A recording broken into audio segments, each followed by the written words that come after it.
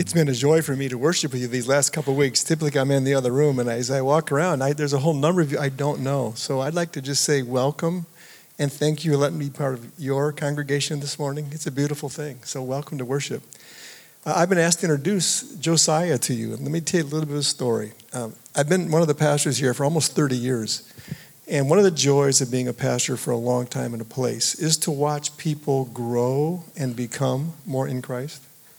And it's to watch new generations of Christ followers who keep being lifted up. Josiah is a young man who I have known for, I think, 7 years now, 8 years. He was a Central College student worshiping with us, and then he would we developed a relationship. And if I use this phrase, I hope you hear what I'm saying. Josiah carries a unique anointing from the Holy Spirit. He has made, over these last 7 years, multiple important decisions that young people don't typically make. Very costly, sacrificial decisions. And for that, I am so proud of him and grateful for him. He carries a priestly anointing. The Josiah in the Bible was one of the great kings of the people of Israel. He carries a kingly anointing, if I can say that to him. But he is so humble. He is a humble man. Give you a story to describe him. A football player for Central College. He was injured his last year, had to play with an injury, did not let him do what he had hoped to do, and processed much disappointment in that season.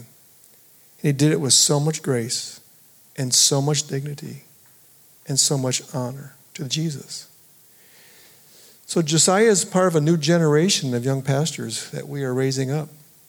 And I've asked Josiah if he would preach in Advent. And so now I'd like to welcome our brother. So can I just pray over you for just a minute? Is that okay? Come here. Lord, we thank you for this good man. And I thank you for who he has been to me, to the students in the mix and core, the junior high and high school groups. Thank you for the man he has been in relationships. And now we thank you that you're calling him be one who shares the gospel. So would you anoint his lips and anoint our hearts, that whatever you have for us today would be wonderfully given and beautifully received. So come, Holy Spirit. We ask your blessing in Jesus' name. Amen. Thank you, Pastor Kevin. Appreciate it.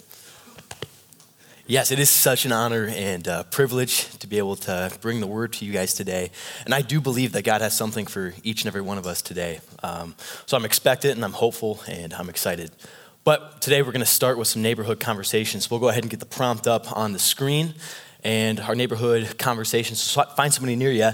And what is the best and worst gift that you've ever received? All right, 3, 2, 1, go.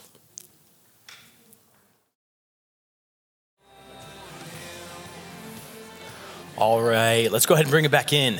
Does anybody have any stories from either a greatest gift ever or maybe a worst gift ever that they want to share? Yeah. I want to tell a worst one because it's just so funny. My mom's really into natural and all this kind of stuff. So this has probably been like 20 years ago. She worried about us using regular deodorant. So for Christmas, there's like 30 of us. We all got deodorant. It's like rock hard. We all were just like, what? So we all used it. We all agreed it didn't work. We all leaked at the end of the day, and it was just horrible. So that comes up every Christmas is the worst. Now that's a gift. She wanted us to be healthy. I love it. Thank you for sharing. Well, when I was 10 years old, at about this time of year, there was one thing that I wanted for Christmas, and it was the Nintendo GameCube.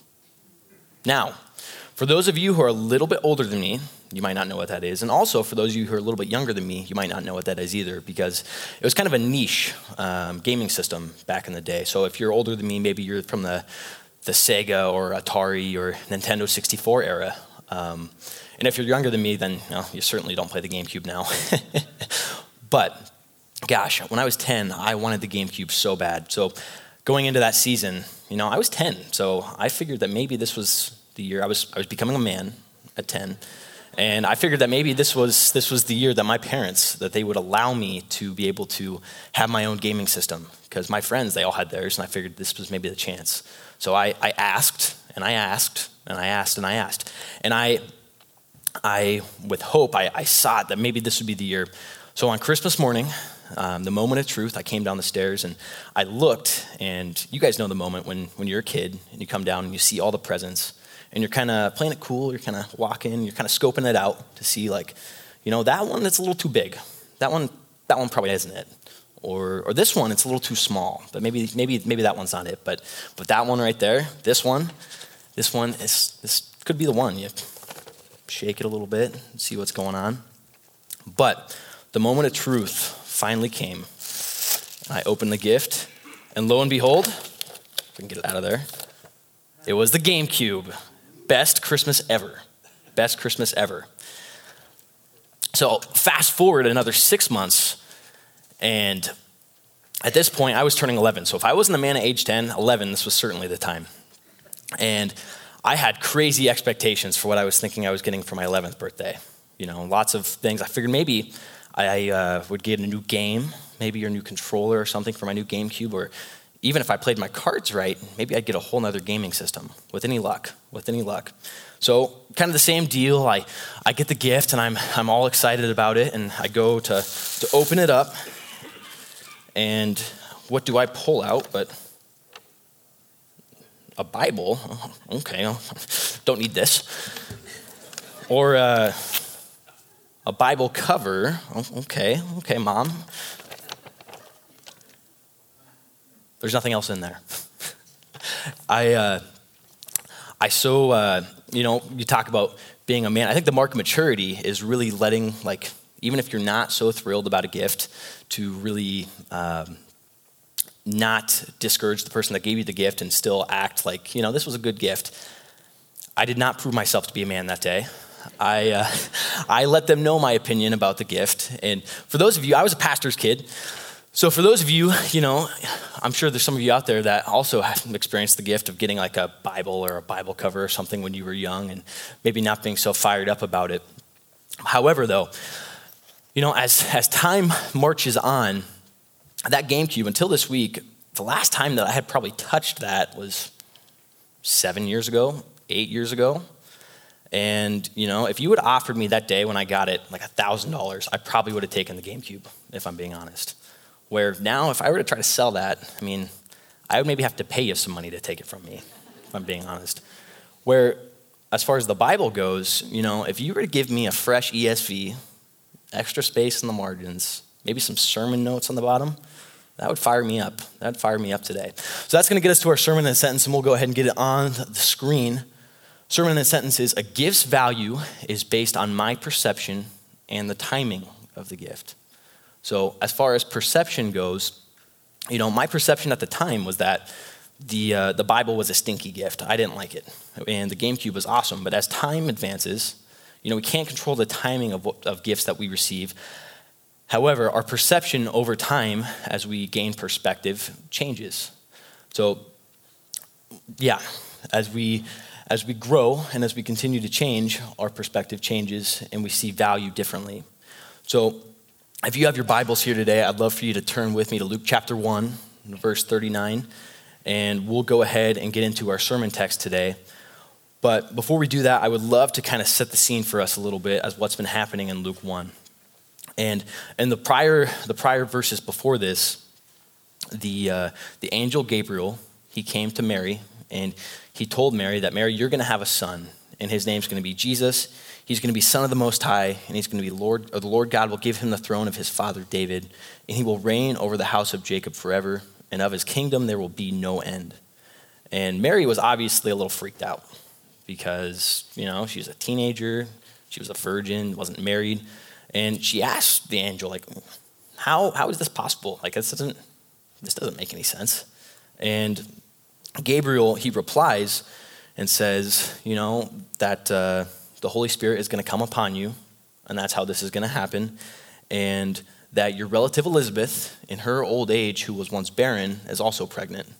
And this is to show that with God, all things are possible. And Mary's response here at the end, I love, and it says, "Behold, I am the servant of the Lord. Let it be to me according to your word." And the angel departed her. So that's kind of setting the scene for what's happened so far in Luke to get us where we are now. But before we proceed, I really just want to kind of elaborate on some of what we just talked about, and especially for Mary, the hardness of what that situation is. When I read this story, a lot of times it's pretty easy for me to just be like, oh, it's just a cute story. Like, this is just part of the process of Jesus coming. But this decision by God to Mary had real life consequences. It had real life consequences that were hard. So you think about Mary, she's a teenager. She's not married. What are her friends going to say? What are her family going to say? Is she going to get kicked out of the house? What's Joseph, her fiance, going to say? Are they going to respond well? I'm sure that morning that Mary did not think that she was going to wake up and be on the TV show Teenage and Pregnant, the Galilee edition. So, it's just a hard deal just from a social standpoint. And, how are people going to react to this whole thing? Another thing is, how would her body respond? In Genesis, the Lord, as part of the consequence of the fall, for woman, he made the childbirth be a hard process. And I'm not going to act like I know anything about that, because I don't. But he made that a hard process. And I can only imagine if you're a teenage girl and your body is not fully developed to take on whatever that trauma could be like, that there's going to be some challenges there too, and that's going to be really hard. So there's that aspect of it as well. And then from an even more serious note, from a cultural standpoint, Jesus told there was a story in John chapter 8 where the woman was caught in adultery. And for those who don't know, the Pharisees brought a woman before Jesus who was caught in adultery, and they wanted to kill her. They wanted to stone her. They wanted to get Jesus' opinion about that. So, would that be how her community would respond to this?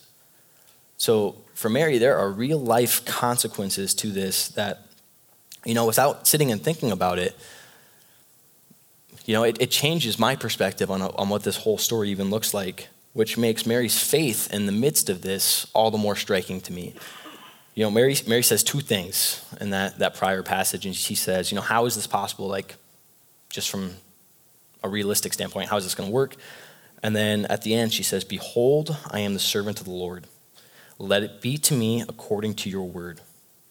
So she has a servant mentality, a mentality of faith. Maybe she's not super thrilled about what she's getting into yet, but, she has a mentality of faith. And we're going to go ahead and get into our sermon passage for the day, starting in verse 39. And we're going to have Mary go and visit her Aunt Elizabeth. Starting in verse 39. "In those days, Mary arose and went with haste into the hill country to a town in Judah, and she entered the house of Zechariah and greeted Elizabeth."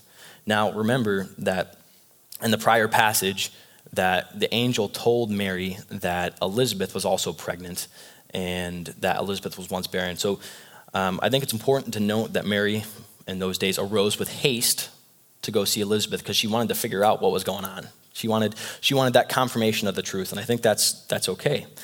Continuing in verse 41 as she gets there, "And when Elizabeth heard the greeting of Mary, the baby leaped in her womb, and Elizabeth was filled with the Holy Spirit, and she exclaimed with a loud cry, 'Blessed are you among women, and blessed is the fruit of your womb. And why is this granted to me, that the mother of my Lord should come to me? For behold, when the sound of your greeting came to my ears, the baby in my womb leaped for joy. And blessed is she who believed that there would be a fulfillment of what was spoken to her from the Lord.'" Continuing in verse 46, "And Mary responded and said, 'My soul magnifies the Lord, and my spirit rejoices in God my Savior, for he has looked on the humble estate of his servant. For behold, from now on all generations will call me blessed. For he who is mighty has done great things for me, and holy is his name.'" So there's a lot that changes there in her perspective over that time, right? And, some striking things that stick out to me in that passage is there is no way that Elizabeth would have ever known that Mary was pregnant. There's no way. And in fact, looking at the text so far in Luke, we don't even know that anybody else knows. It says that Mary was told about this, and then she went up and went to go see Elizabeth. So we don't even know that Joseph knows yet. And so there's no way that Elizabeth would have known that Mary was pregnant. And when we also think about Elizabeth, she was pregnant with John the Baptist, who, for those who don't know, John the Baptist was sent to prepare the way for the Lord. He was sent he had a holy anointing on his life as well. And there's also no way that Elizabeth would have known this about John the Baptist either, because earlier in Luke chapter 1, the angel Gabriel came to her husband, Zechariah, and told him, and he did not respond with faith. So they told Zechariah that he was going to not be able to talk until the pregnancy was over. So as far as Elizabeth knows, she's just gotten lucky and she's pregnant, and it's a gift from the Lord, which just makes it all the more striking, the response out of all of this. And, Elizabeth is filled with the Holy Spirit and blesses Mary. And there's no way Elizabeth would have known. And I think it's also important that sometimes we just need a friend to speak truth into our life in hard situations. And I think the Holy Spirit chooses different ways to do that. But I think there's a striking component with community where God is going to use each and every one of us to speak to each other, which I think is just beautiful. And this is a perfect example in this passage of this. But with Mary, what changes here? How does she go from a point of thy will be done to a point of rejoicing and joy and singing and all these things that she goes through? And I really think what changes here is her perspective. And as we go back to our sermon in a sentence, our perspective has the ability to change on things, even if our timing doesn't. And I think the Lord uses different ways to change things in our perspective to see the true value of the gift in the long run. We cannot control the timing of our circumstances. However, our perspective and perception of things can be changed. God used Elizabeth and John the Baptist to change Mary's perspective. Mary was still going to be obedient and believed that these things would happen to her, which I think is important to note. She still had the faith in the long run, still believed. However, she now had a spirit of joy and rejoicing about it in spite of what the timing was. And she truly recognized the gift. So I think that God he longs to use his Holy Spirit to interact with us in new and exciting ways. And he wants to meet us in those situations where we have a circumstance or something that might not feel like a gift. And he wants to meet us in those things and give us comfort and peace within that. And so while God used this to change Mary's perspective, luckily for us, he uses multiple different ways to change our perspectives. We don't need John the Baptist to try to dunk a basketball in Mary's womb to get our attention. So God is going to use different ways to speak to us in different seasons. And I just think that's really, really interesting. And as you look in the Bible, there's multiple different examples of that. He spoke to Elijah in a whisper. God spoke to Moses through the burning bush. And he also even wrestled with Jacob. So God is going to interact with each of us on a specific level. And it's important for us that, we have our eyes up to see that we're walking with the Holy Spirit, and we can even have the ability to see what God is trying to do in our lives. So, God's going to interact with each of us differently. What lessons can we learn from this story? This brief little story that, is only a few sentences long. And lesson number one that I think is important for us to learn is we need to have faith. So Mary, even before her perspective was changed, she still had faith. My favorite verse from this whole passage is the verse that is, "Blessed is she who believed that there would be a fulfillment of what was spoken to her from the Lord." So even in the midst of the hard stuff, Mary still held fast that the Lord was going to be faithful to her and was going to make things happen for her in her life. And even before her perspective was changed, what I just think is so striking, we can learn a lot from Mary in that where, we can't control a lot of things. Really what it comes down to, we can control our attitude and our effort in life, and everything else is just kind of stuff that happens to us and how we respond. So it's just striking to me the faith of Mary, how she was able to remain steadfast to the Lord in the midst of all of that. And, a challenge that I have for us is, do we know the promises of the Lord? Do we know what he has for us? Because, faith is really, it's holding to something. It's holding on to something and trusting that something is going to happen. So if we, in this wonderful, wonderful book, God has given us a plethora of promises and gifts for us that are for us to own because we're in Christ. And, if we don't know these, it is impossible for us to even have faith in the midst of those, because we need to have something that our eyes are set on, that we're holding to. So a challenge for us, are we in the Word? Do we know what God is trying to say to us? Do we know Romans 8:28, that God is working all things for our good and for his glory? Do we know Psalm 23? Do we know that even though I walk through the valley of the shadow of death, I will fear no evil, for you are with me. Your rod and your staff, they comfort me. Do we know these promises of the Lord for us? Because if we know these, I think that is crucial for us in the long run.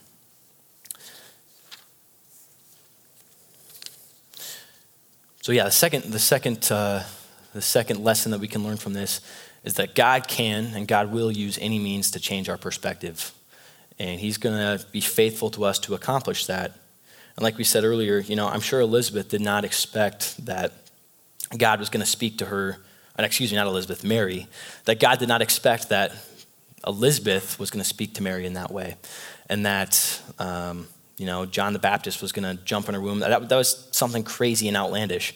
So for us, as we're filled with the Holy Spirit, and those around us are filled with the Holy Spirit, do we have our eyes up to see the ways that God is going to interact with us and the way that he is going to ultimately speak to us in the long run? Because I think God loves to interact with us in new and special and exciting ways, ways that are specific just to us. So we need to know the promises of the Lord. We need to have our eyes up to see. And then lastly, I think lesson number 3 is that even if things don't feel like a gift, God is going to meet us in the midst of those things. So at first for Mary, this did not feel like a gift, I'm sure. As we talked about, there's a lot of real life consequences for what was going on there. And, God met her in the midst of that and gave her joy, gave her peace, gave her comfort. A story in my life is a couple weeks ago, I switched jobs. So I was going to have 2 weeks where I was going to be a free man and have no responsibilities. And for those of you that have been in the working world for a while, you know that does not come around often, where you're going to have 2 weeks of fun, 2 weeks of fun in the sun, going after it. And, I had so many things that I was just delighted to do during those 2 weeks. It was Thanksgiving. So for one, I was going to go visit some old friends that I haven't seen in a while. I was going to go hang out with my family, go eat lots of great food, do all this. I'm a big Iowa State fan. So Iowa State was playing on that Friday. I was going to go tailgate, watch the Cyclones whoop up on TCU, go hang out with my friends, go to that. I also played ball at Central College, and the Dutch were having a great season, and they were hosting a playoff game that weekend. And I was fired up to go see my college friends, go watch some of the guys that I still played with, go be a part of this and get to have this experience. And then that following Sunday, I was going to go lead worship here at church. And, as far as a week of highlights for me, that's pretty good. I was really looking forward to all of that. Unfortunately, that Wednesday, I was struck down with an illness that, never figured out what it was. But, I had almost 104 fever. I was bedridden, couldn't talk, and felt miserable. So in an instant, all those things that I had wanted to do over my Thanksgiving time, over my 2 weeks off, were gone, which, to put it plainly, sucked. It was a bummer. It was sad, and I was, it's hard to have unmet expectation. And we realize that. It is. And on Thanksgiving morning, I was sitting in my chair upstairs. All my roommates, they had gone to go visit their families as they should. And so I'm sitting, feeling terrible in my house, sitting by myself and really kind of licking my wounds and feeling sorry for myself. And I felt a prompting from the Lord, a prompting from the Holy Spirit to, slow down, write a list of things that you're thankful for. Write a list of things you're thankful for. And so I kind of begrudgingly, I was like, oh, okay, I'll do that. And so I wrote down, it took 5 minutes, wrote down a list of 20 things that I was thankful for. And my perspective was totally flipped. God met me in the midst of that to show me things that, while this isn't great, it's not as bad as it seems. And, I've still got you. And, through that time, spending that time by myself, I was able to have special moments of intimacy with God that I wouldn't have been able to have without that. So while it's okay to have those unmet expectations and those things that you wanted to have happen, God is ultimately going to redeem all things. And he's going to use things, like I said in Romans 8:28, for our good and for his glory. So God's going to meet us in the midst of those things. And he met me, and even in the missed expectations, he gave me the gifts of comfort, peace, and his presence in the midst of all of that. So I really do firmly believe that God wants to meet all of us in this season. I think Advent is a special time ordained by the Lord, the coming of Jesus, where there are times where he wants us to slow down and really smell the roses, as it were, smell the flowers. And God has certain gifts that he wants for each of us in this season, whether it's just his presence or a changed perspective or all these things. So for us, what are practical ways that we can make room for a changed perspective this season? And we'll go ahead and go to the next slide. There we go. And step number 1 is we need to slow down. And I really think a practical step for us in this season is we need to guard our Sabbath.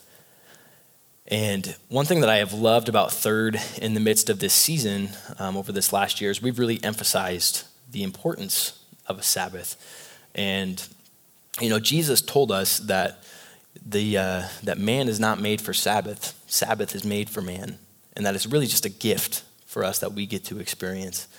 And, through the midst of the Sabbath, that's the times where we get to slow down and really have those intimate moments with God that allow for a changed perspective. And, how do we even know what our situation is if we can't even see it? If we have too much stuff going on? It's so easy in our culture to, we just busy, and we just live and do whatever. I think for us, it's really going to be important, not even just in this season, but as we go forward, in order for us to be the salt and the light of the world, we really need to guard our Sabbath and guard our time alone with the Lord. Because he wants to meet us there. He wants to recharge us. He wants to realign us with his Spirit during those times.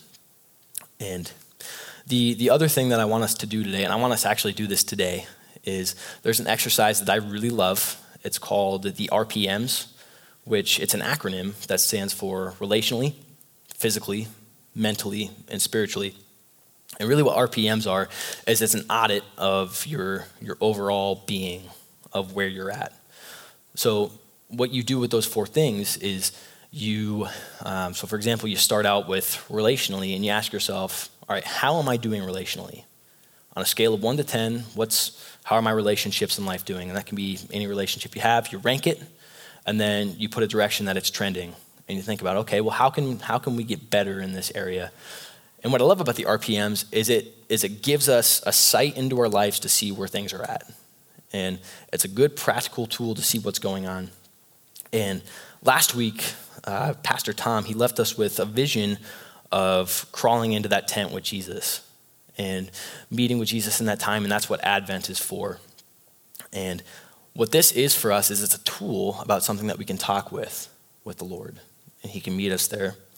And, as we would look with Mary, as we bring it back to the original story, relationally with Mary, if she were to do an audit of where she was at, relationally, how were things with Joseph, her family, and her community in the midst of the news from the angel?